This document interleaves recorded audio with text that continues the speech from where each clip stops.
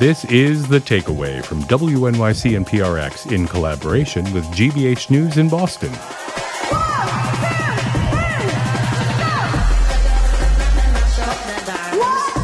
Hey, it's Jay Cowett. I'm keeping the host chair warm for Melissa Harris-Perry today. MHB is back tomorrow with you. Now, in my life, I've been to a few music festivals. I really love it. I know a lot of people don't like the heat or the crowds or getting to places, but I love seeing a lot of bands back to back to back, seeing bands I don't know for the first time.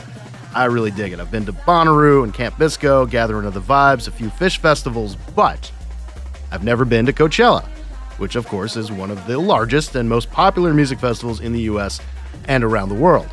And so I wanted to hear about the highs, the lows, and the lesser known artists of this 3-day music festival based in Indio, California. So with me now is Allison Hussey, staff writer at Pitchfork. Allison, you are back from weekend one at Coachella. Have you recovered? Not quite. I am back at work today, but I stayed at home so that I could just kind of take it a little easy and hang out with my cat while I catch up on emails. It was really intense. I feel like it was kind of like the final boss of festivals. I've been to several, but this was definitely like the biggest and most intense. Well, we appreciate your sacrifice to give us this information here and get our audience a little taste of the biggest music festival out in Indio, the final boss, as you say. Let's start right at the top. The names in the big font on the poster. Let's go with the headliners here. Bad Bunny.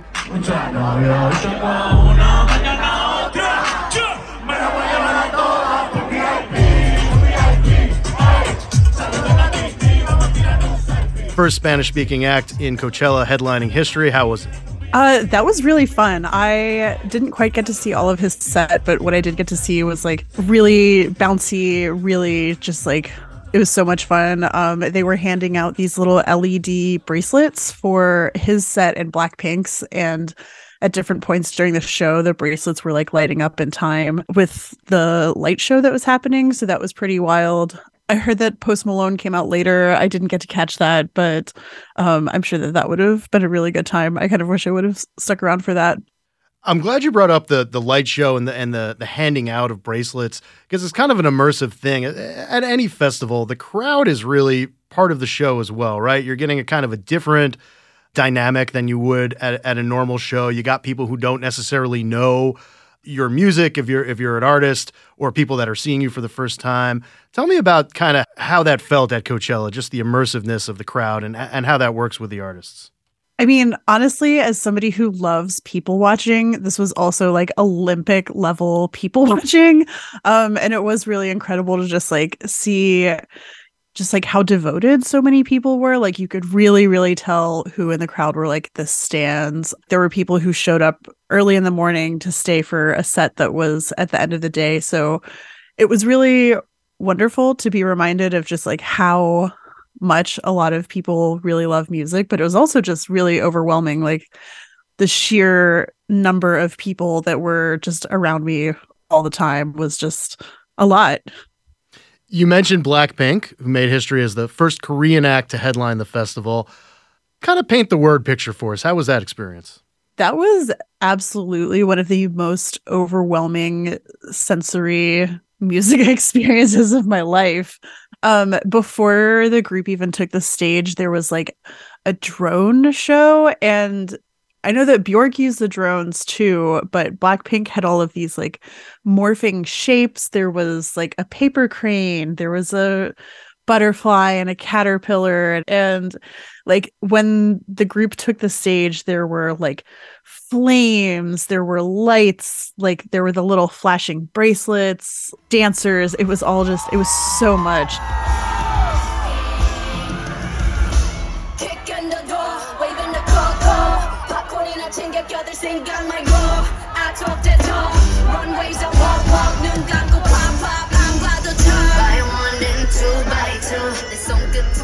And I know that like K-pop always goes for, it's like, you know, go big or go home, but this was so much bigger than anything I have ever experienced in like a live music context, that even though I could barely see the actual performers, that it blew me over.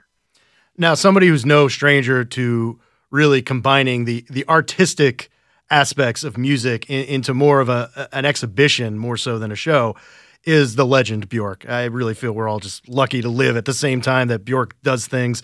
Her show this weekend was apparently no exception, right? Yeah, that was really gorgeous. I had kind of hoped / expected that she would lean in a more electronic direction because her most recent record, Fossora, was really electronic and like really cool. And I think that would have been interesting for like a festival show, but she really took it in a different direction, doing this like beautiful symphonic set. She had this incredible dress that really reminded me of like spiky broken glass.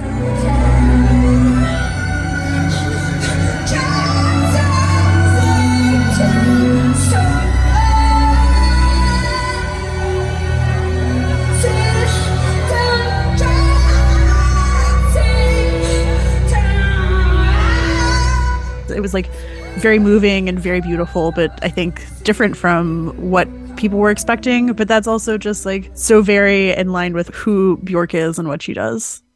As these festivals grow in size and add more artists, some of these artists will inevitably have to play at the same time as some of the other artists. Did you have that experience over the weekend, like having to really make a tough choice between one or two acts? Yeah, I was so torn between Rosalia and Yeji, who were playing at the same time. And yeah, that was like a really tough call, but I went to see Yeji to write about it, and her show also just completely blew me away. Like that was the first time I had seen her before, but I knew like she had typically kind of used her gear more in a live setting, and at this performance, she was like totally in full superstar mode, and she just looked so cool. She looked like she was having so much fun. She said that her parents were there, which was really sweet. And yeah, Yeji was so incredible, and just like the whole crowd was really into it. And it was really an experience of just like, oh yeah, this is one of my favorite things about live music, like in any context. All right, stick with us. Quick set break. Back with more on Coachella Weekend 1 right after this on The Takeaway. I am so free. Mother rush out in my club, and my glasses fogging up. Oh yeah, hey now, hey, what's up? Oh yeah, hey now, hey, what's up? When the sweaty walls are banging, I don't with family planning. Make it ring, girl, make it ring. Make it ring, girl, make it ring. Make it ring, girl, make it ring. Make it ring, girl, make it ring. Make it ring, girl, make it ring. Make it ring, girl, make it ring. Make it ring, girl, make it ring. Make it ring, girl, make it ring. Make it ring, girl, make it ring.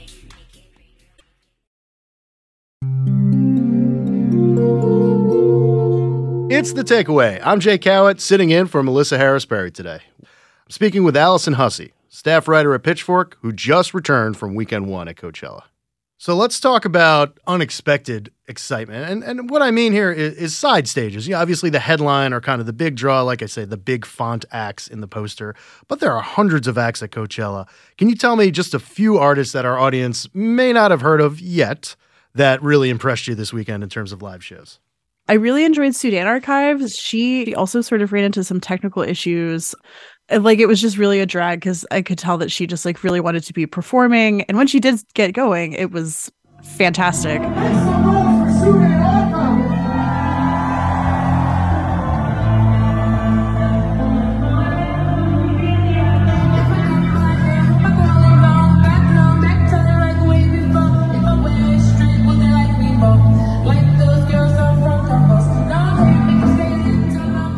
And she's been a really wonderful performer to kind of like watch evolve and develop over the years. There were honestly a couple of sets that I really wanted to see, but I missed again because logistics of getting into the festival grounds were just like so intense. And as a first timer, I just like was not quite ready for. I really wanted to see Wise Blood because I really loved her last record. Really wanted to see No Name. Missed that too. Oh, it was really frustrating missing all of that. But yeah, I think that like both of those artists, I hope that I will get to see later this year at some other point. Tell me a little bit about Christine and the Queens. Yeah, that set was like really interesting and really dramatic. He had sort of this like angel theme, was wearing this like trench coat and these big angel wings, and kind of had these like monologues about like flesh and blood. And like talked about living life as a man. I am trying to love, but I'm afraid to kill, and I never know when to search or stay still, so I fly, to be honest with you. Yeah, that was, I think, like the sun wasn't even all the way down yet, and it was definitely kind of a dramatic note to go into the last evening of the festival. And obviously there's plenty of younger bands and newer bands out there. But for instance, for a band like Blondie, along with Nile Rodgers, for the average age of a festival crowd, this is probably the first time most of the people at this show are seeing Blondie and experiencing Blondie. So it's almost kind of something new. How was that? I only caught the tail end of Blondie, but like I thought that was great. I was so excited. And it like that tent was really packed out. But there were a couple of other moments over the weekend that I felt ancient when I know I'm not old at all, but like I was in line somewhere in front of these like young women who I heard them chattering earlier, and they said like, I'm 15. And one of them was saying like, what is this, like Bjork? And I was like, oh, is it my job to turn around and like correct them or talk to them about like who is Bjork? I decided against it because that didn't seem okay. But that was something that I was really curious about. I did see a surprising age range at the festival. I guess maybe the Blondie demographic probably has more of a budget for VIP tickets that make that experience a bit more comfortable. But yeah, it was great. Like Debbie Harry, what a legend. It was quite a thrill to see her, like regardless of the context. Got it. Well, Allison, thank you so much. Allison Hussey is a staff writer for Pitchfork. You can catch her Coachella coverage at pitchfork.com. Allison, appreciate you taking the plunge for us. Yeah, thanks so much for having me.